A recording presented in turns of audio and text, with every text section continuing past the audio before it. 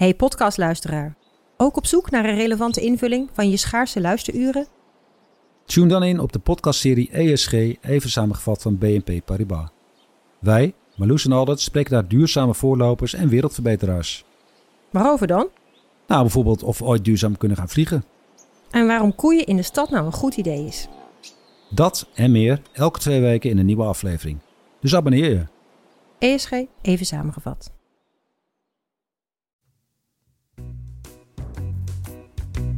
Radio Milko, Radio Milko, de podcast over FC Groningen.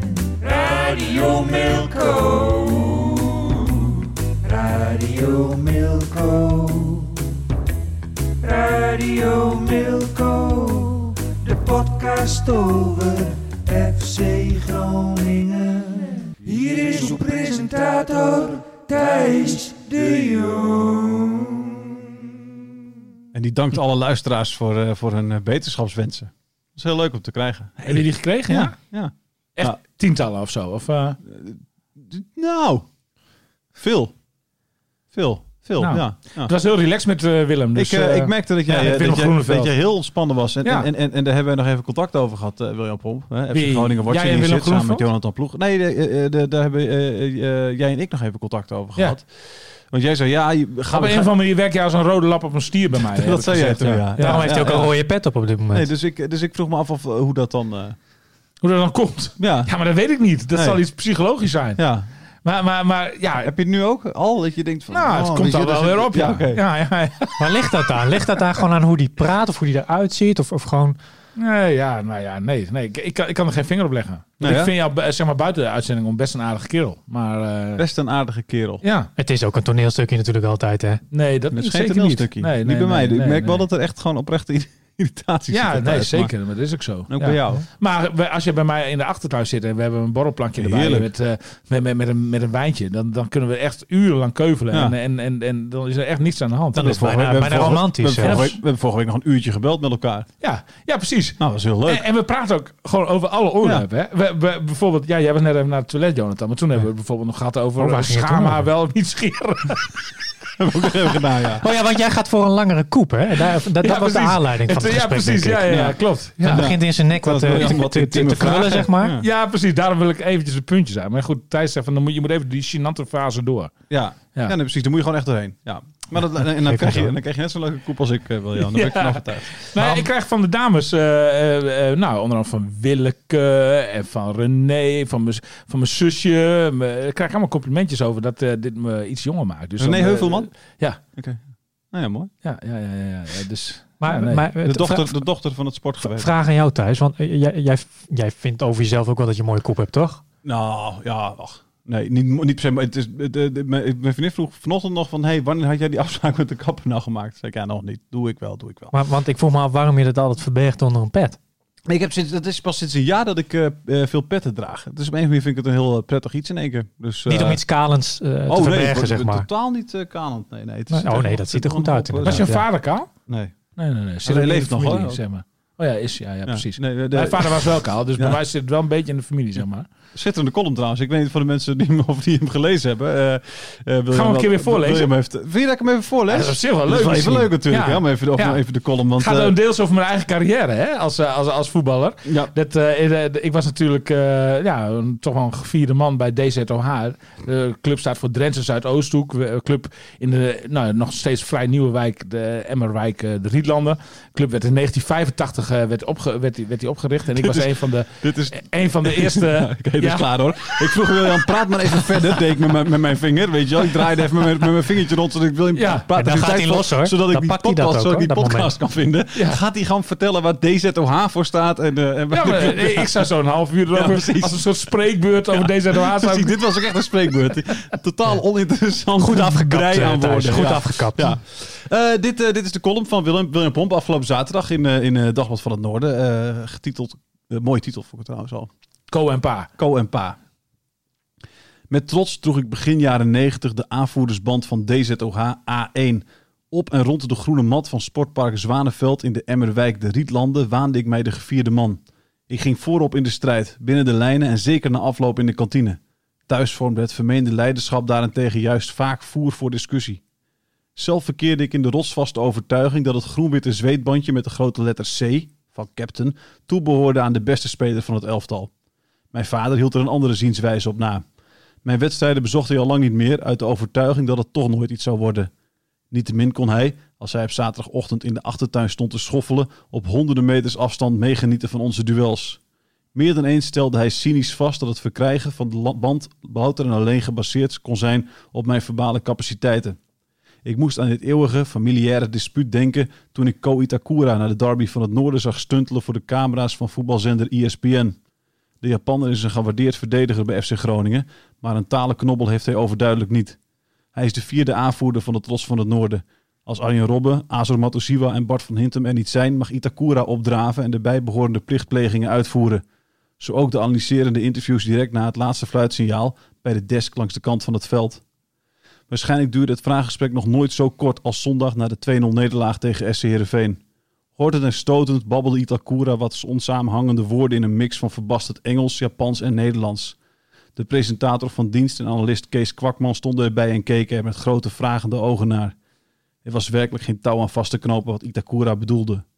Vooropgesteld, als voetballer is hij een sieraad voor FC Groningen. Maar als communicatief uithangbord moet er nog flink wat jaartjes Engelse les overheen gaan voordat hij zich opnieuw aan dit soort escapades zou moeten wagen. Eerst maar eens werken aan de verbale capaciteiten. Misschien had je toch gelijk, pa.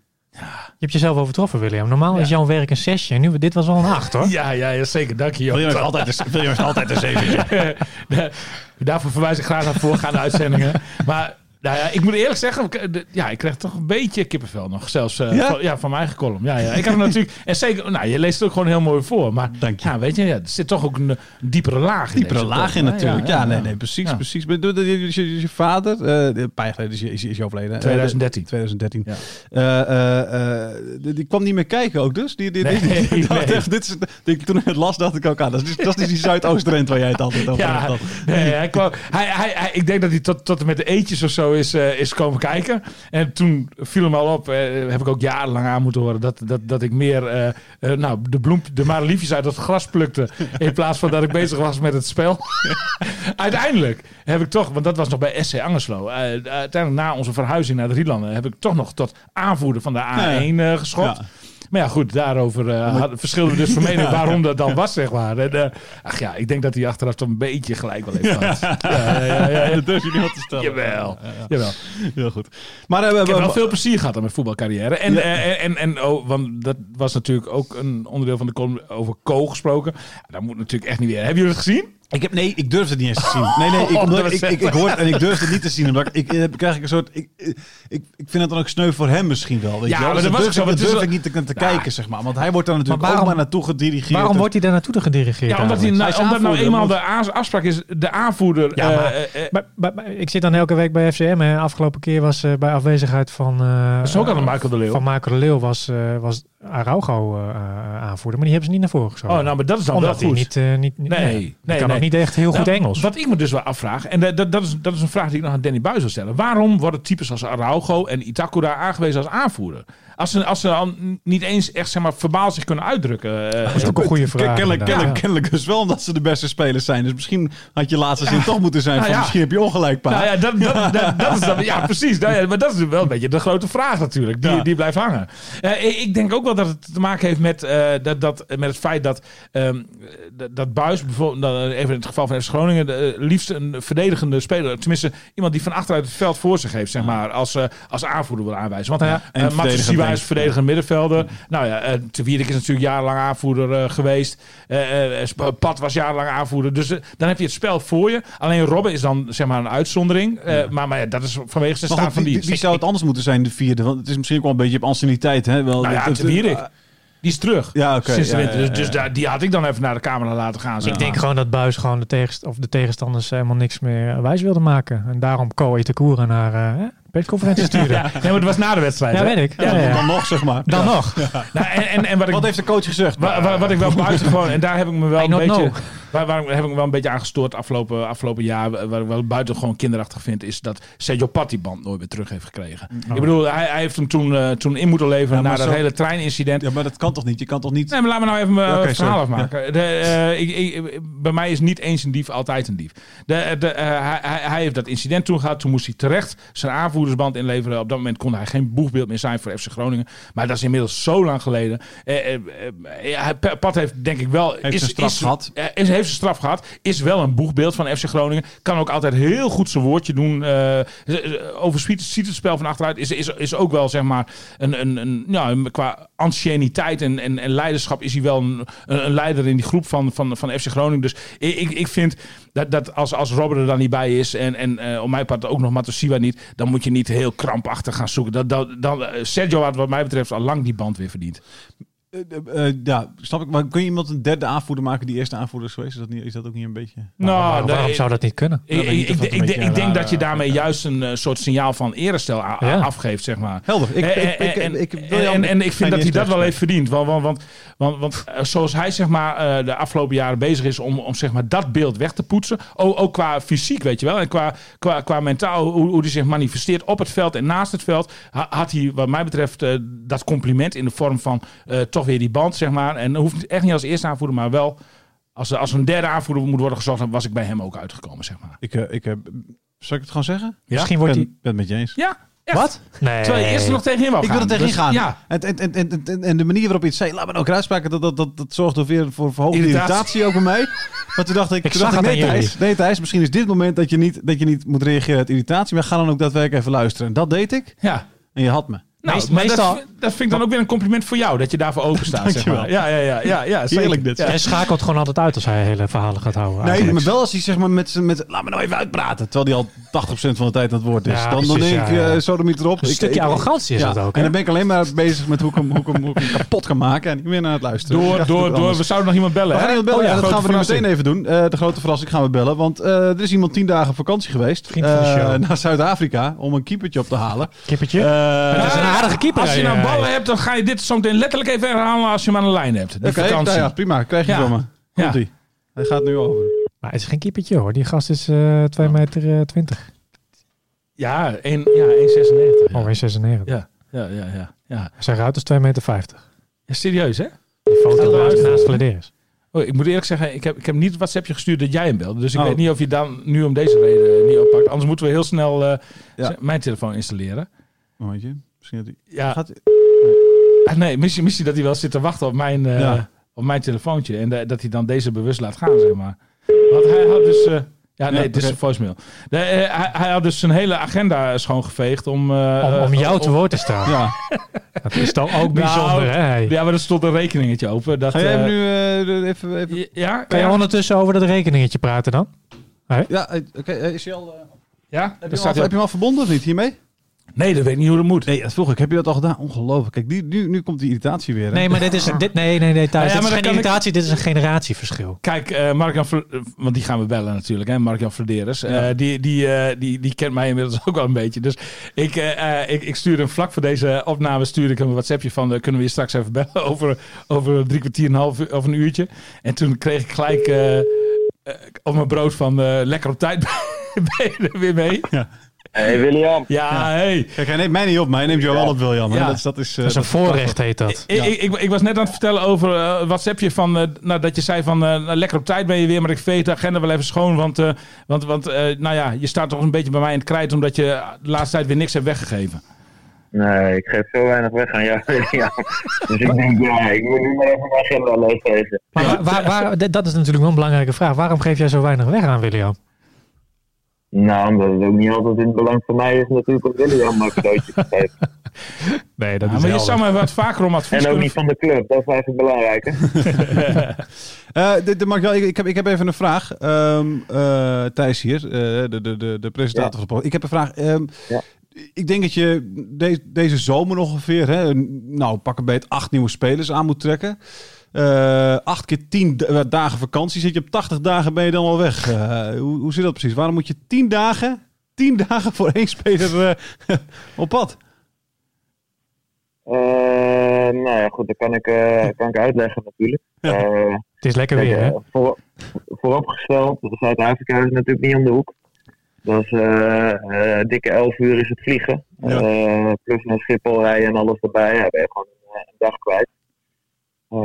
En daarnaast, normaal gesproken, als wij een speler in beeld brengen, dan gaat scouting ook een paar keer live naar zijn speler kijken. En bij hem is dat, bij Peter Leeuwenburg, is dat uiteindelijk niet gebeurd natuurlijk, omdat, wat ik net zeg, dat het aan de andere kant van de wereld is. Ja. Dat je daar niet zomaar even naartoe vliegt. Dat qua tijd niet zo makkelijk is, maar ook qua corona was het natuurlijk niet makkelijk. En qua kosten is dat niet zo makkelijk. Dus toen kwam heel positief uit onze analyses, video en data. Nou, toen hebben we gezegd van ook een goed beeld bij zijn persoonlijkheid krijgen en een goed beeld krijgen bij wat is nou live dat niveau en hoe presteert hij daar dan. Had ik bedacht, dan wil ik graag 2 wedstrijden live zien in plaats van 1.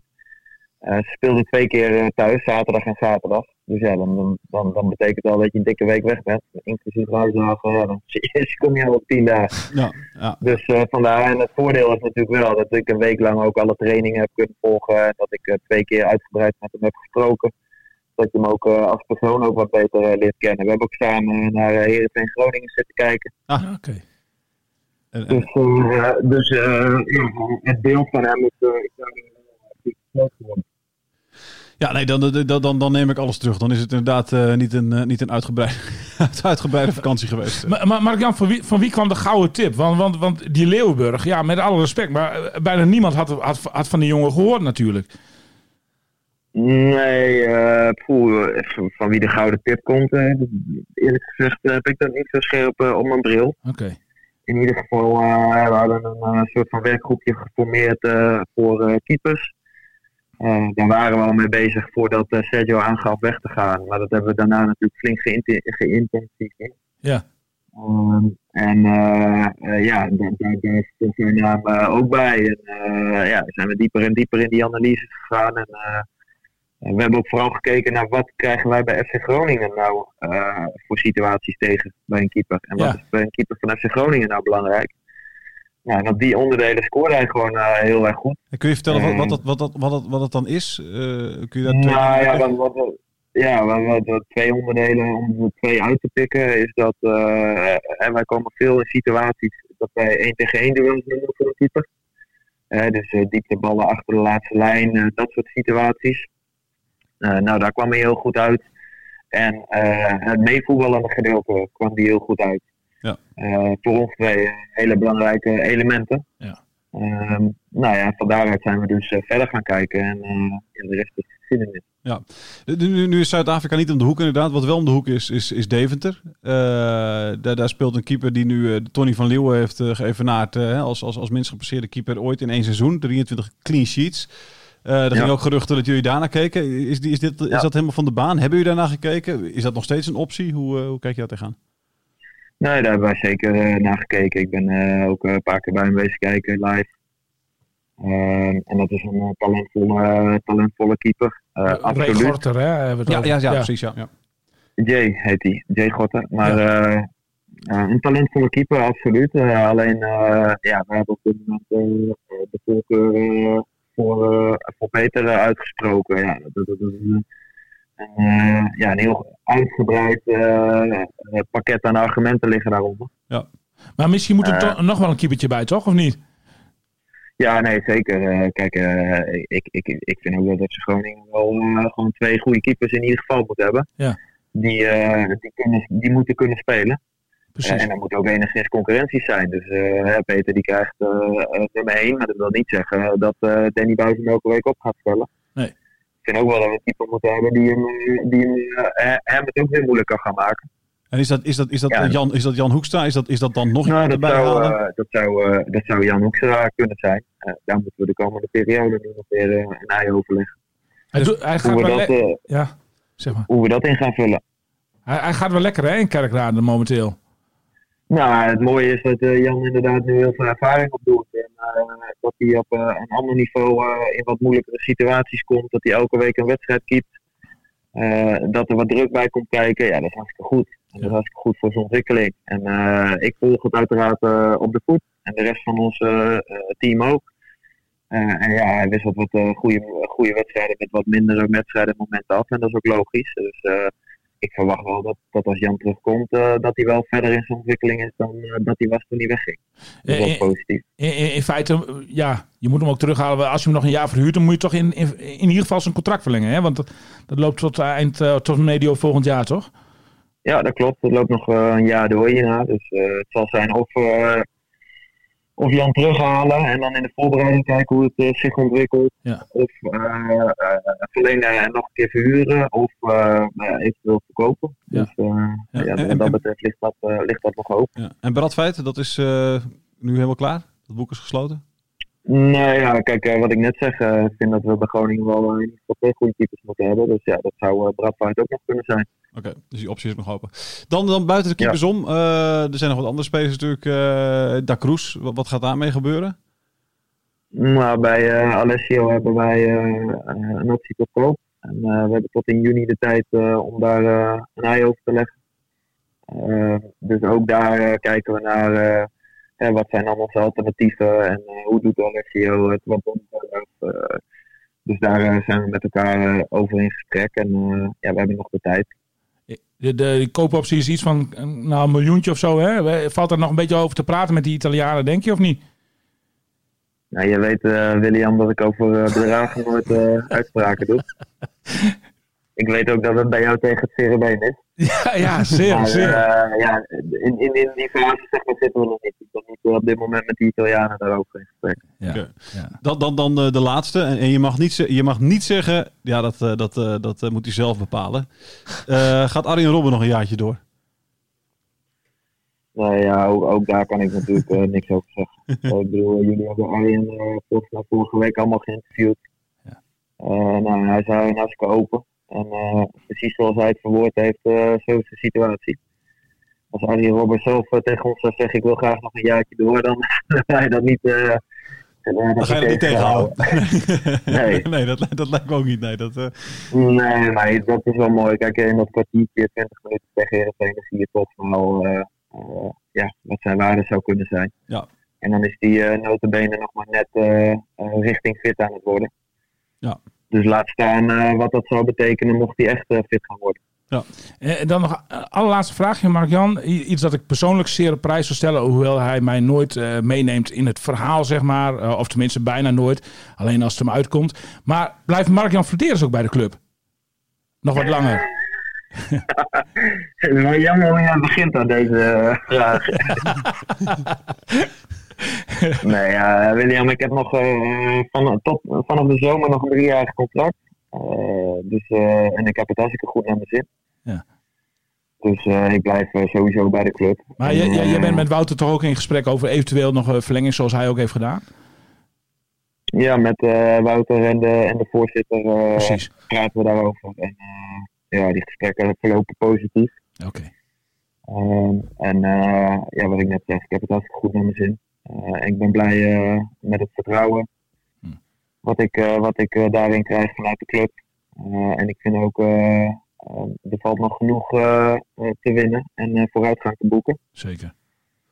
Is dat dus zowel de club als ik zijn heel ambitieus. Dus ik verwacht wel dat het wel de goede kant op moet gaan. Ja. Is dat iets ik vraag me wel eens af, technisch directeur, dat lijkt mij namelijk echt een fantastische baan. Maar het lijkt me vooral een leuke baan als je bij een club bent waarbij je niet onbegrensde mogelijkheden hebt. Is het leuker bij FC Groningen technisch directeur zijn dan in Nederland bijvoorbeeld Ajax of in het buitenland bijvoorbeeld Manchester City of Paris Saint-Germain? Dat lijkt me toch helemaal niks aan.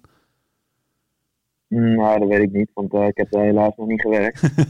Helaas. Maar laat ik het zo zeggen, ik win wel heel graag. Dus, precies. Bij die clubs win je net even weer wat vaker. Dus weet je, het zou allebei voor- en nadelen hebben. Wat je zegt, bij Groningen is het gewoon heel leuk dat je ook gewoon creatief moet denken. Ja. Dat je soms wat risico's moet nemen. We hebben het net over Peter Leeuwenburg. Ja, een nadeel is dat hij niet in de Eredivisie heeft laten zien dat hij het kan. Maar ja, wij zijn ook FC Groningen. En toen Sergio Pat bij FC Groningen kwam, had hij ook niet het cv wat hij nu heeft. Nee.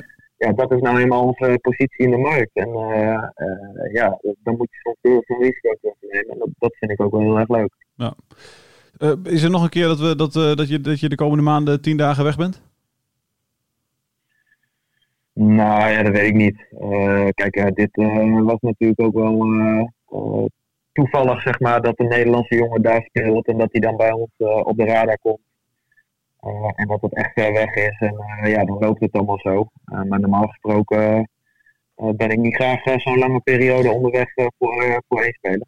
Maar wel een lekker reisje, heb ik ook wel wat andere dingen kunnen doen natuurlijk. Maar een lekker reisje, man. Heb je nog een olifant gezien of een giraf? Of... Ik heb wel pinguïns gezien. Pinguïns? Oké. Ja, je hebt daar een strand met pinguïns. Ja. Fledderus Beach heet dat. Ja. En daar ben ik even geweest. Geweldig. Maar ik had ook bedacht om daar in de zee te duiken. Nou, ik kan je vertellen dat als je een ijsbad thuis maakt, dat is minder koud dan de zee bij Kaapstad, hoor. Zonde. Hey, dankjewel voor je tijd. En laat het William vooral weten, hè, als je spelers op de korrel hebt. Dus weer eens een keer tijd. Ja. Ik zou eens kijken of ik jou eens een keer een cadeautje kan geven. Ja.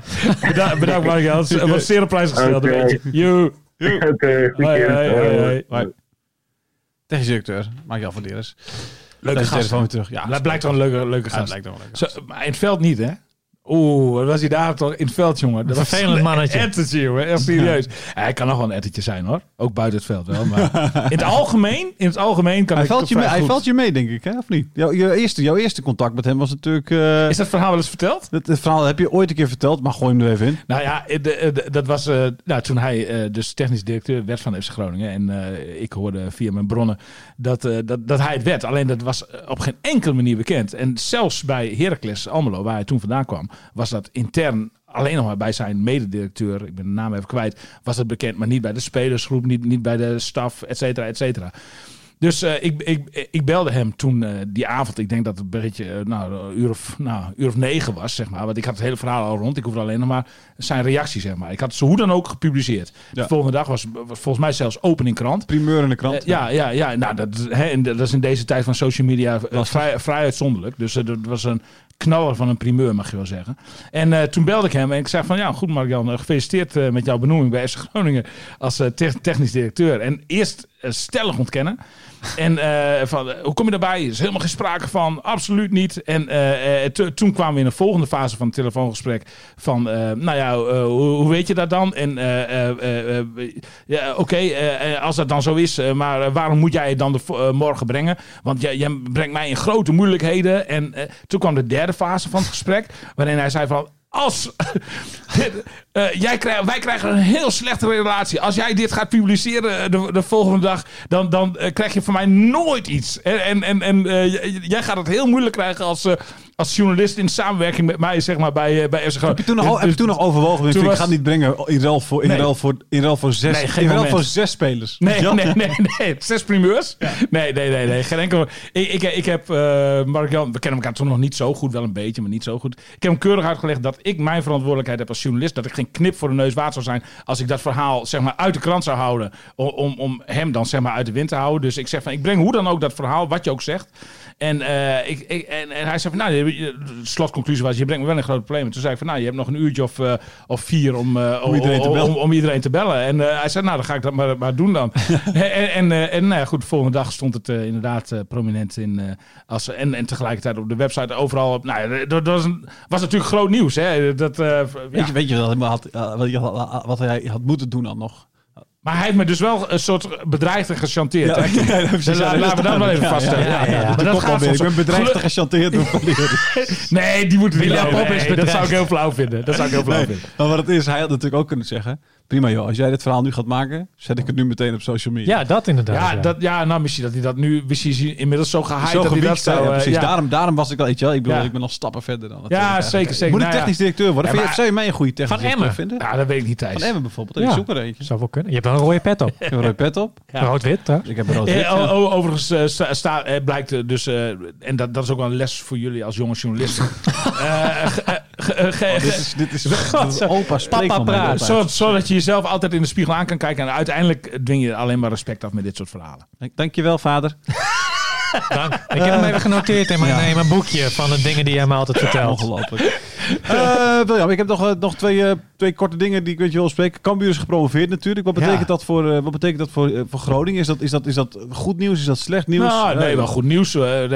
Ik heb de indruk dat in ieder geval bij de directie van FC Groningen Cambuur een welkome aanwinst is in de Eredivisie. Het aantal noordelijke derbies komt daarmee op 3. Ja. Cambuur, Heerenveen en Emmen. Nou ja, wat wil je nog meer, man? Dat is geweldig dat de 4 Eredivisieclubs uit het Noorden alle 4 op het hoogste niveau uitkomen volgend seizoen.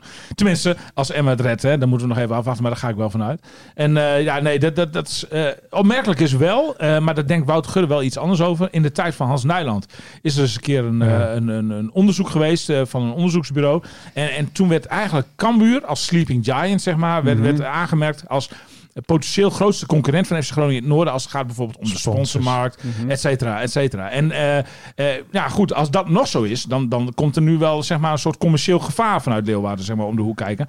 Maar Wouter Gudde denkt daar toch iets anders over. Die ziet niet zo de overeenkomsten tussen het achterland van Cambuur en die van FC Groningen. Als je gewoon rationeel ernaar kijkt, kan ik me daar ook wel iets bij voorstellen, hoewel dat onderzoek dus destijds iets anders oplevert. Je zou kunnen zeggen, bedrijven die zich als Fries willen profileren, die gaan naar Heerenveen. Ja. En die andere bedrijven, zeg maar, die dat niet per se willen, die gaan dan Groningen-Cambuur, zeg maar. En als Cambuur dan in de Eredivisie speelt, dan is dat nieuw stadion opkomt. Volgens mij was het mede ook gebaseerd op het feit dat er in Friesland ook wel wat Groningen supporters wonen. En dat gaat ook wel om enkele honderden. Die dan dus niet en vice versa ook. Vice versa, maar die dus niet van Heerenveen zijn, zeg maar van Cambuur, maar in de Eredivisie dus zeg maar bij FC Groningen aangehaakt waren. En misschien telt dat ook wel mee, zeg maar, in dat onderzoek van destijds geweest is. Maar dat is misschien wel interessant om die man Peter, hoe heet hij ook weer, van het onderzoek nog eens een keer te bellen. Van wat gaat er nu voor potentieel gevaar opleveren voor FC Groningen? Ja. Want kijk, ik kan me voorstellen dat die supporters, zeg maar, nu naar Leeuwarden gaan kijken. Ja. Dat is hartstikke mooi wat er is. En het zijn natuurlijk, dat is misschien ook wel, het zijn wel de 2 volksclubs. Hè? Kijk, Heerenveen is niet echt een volksclub. FCM is niet echt een volksclub. Bij FC Groningen wordt dat ook wel eens betwist. Maar ik vind FC Groningen wel echt een volksclub. En Cambuur ook onmiskenbaar. Cambuur bij uitstek een volksclub. Ja, zeker. Ja. Maar dat je dus zeg maar als volksclubs elkaar een beetje in het vaarwater zit. Dat zou ook kunnen. Ja. Dat zijn allemaal wel dingen waar maar nogmaals, in zijn algemeenheid kan ik stellen dat bij FC Groningen Cambuur met open armen wordt ontvangen. Wouter Gudde heeft gewoon letterlijk wat tegen mij gezegd van ik heb veel liever Cambuur erbij in de Eredivisie dan Den Bosch. Noem maar een club elders uit het land. Graafschap. Ja, precies. Ja, MVV kreeg de Graafschap. Het is wel bijzonder.